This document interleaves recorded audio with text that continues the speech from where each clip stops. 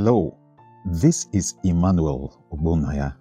We're still on the all-important subject of the resurrection of the dead. You see, the hope that we have in Christ is non-existent without the resurrection from the dead. In the scriptures, we find that the apostles spoke and taught a lot on the resurrection of the dead. 1 Corinthians chapter 15, verse 3 to 4. I'm reading out of the King James Version. It says, "For I delivered unto you first of all that which I also received, how that Christ died for our sins according to the scriptures, and that he was buried, and that he rose again the third day according to the scriptures." Listen to this, child of God. The gospel is yet to be completely told if the resurrection is left out. You know, when Peter and the other 10 apostles were to select a replacement for Judas, their words in Acts chapter 1 and verse 22 made it clear that the office of the apostle was to give witness to the resurrection of Jesus Christ. In verse 22 of Acts chapter 1, I'm reading out of the King James Version, Peter said, "Beginning from the baptism of John unto that same day when he, Jesus, was taken up from us, must one be ordained to be a witness with us of his resurrection." So Peter knew that this was what they were appointed by Jesus to be his witnesses for. They were to be witnesses of his resurrection. Over in Acts chapter 2, verse 25 all the way to verse 27, we see that as Peter was preaching on the day of Pentecost, he showed that David was speaking about Jesus' resurrection when David said what he said in Psalm chapter 16, verse 10. Later on, we see that Peter and John were arrested by the Jewish elders because Peter and John preached and taught the people about the resurrection from the dead through Jesus. Acts chapter 4, verses 1 and 2, the Bible says in the King James Version, "And as they spake unto the people, the priests and the captain of the temple and the Sadducees came upon them, being grieved that they taught the people and preached through Jesus the resurrection from the dead."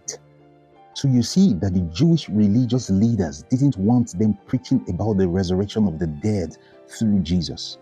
Even till today, there are religions that agree that Jesus was mightily used by God, but they say no, he did not die and he was not raised from the dead.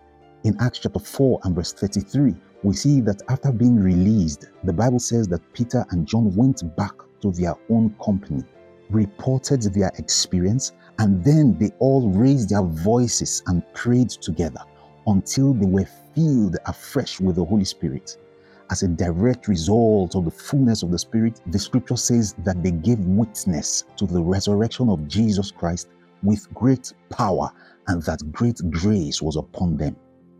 Can you remember that Jesus said that we shall receive power when the Holy Spirit comes upon us, and that we'll be his witnesses? This was what he meant.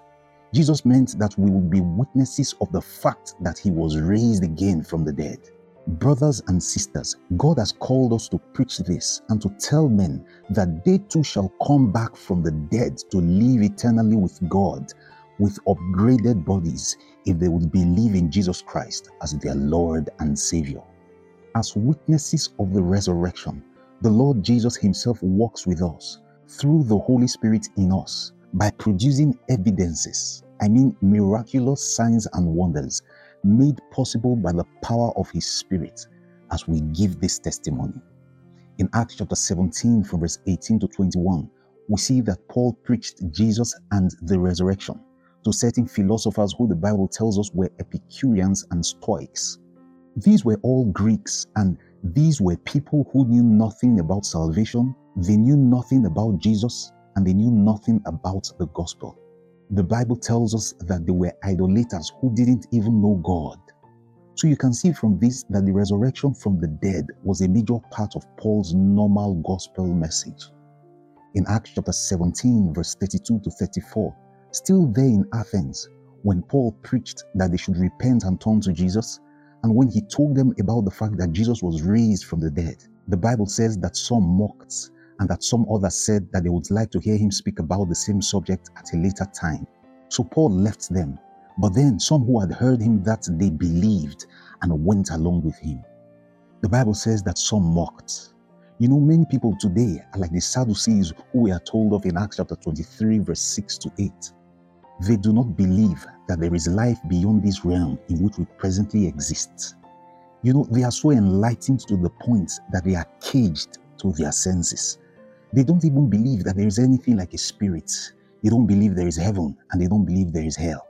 To them, anything beyond the scope of the five senses doesn't exist. Oh, how filled with error they are to think that we are here in this world by happenstance. They see life as a cruise and that we're here just to play, to eat, to drink, and tomorrow we die. It's really alarming how people can claim to be very educated and yet be so naive and so ignorant all at the same time. God willing, we'll pick it up from here in our next conversation.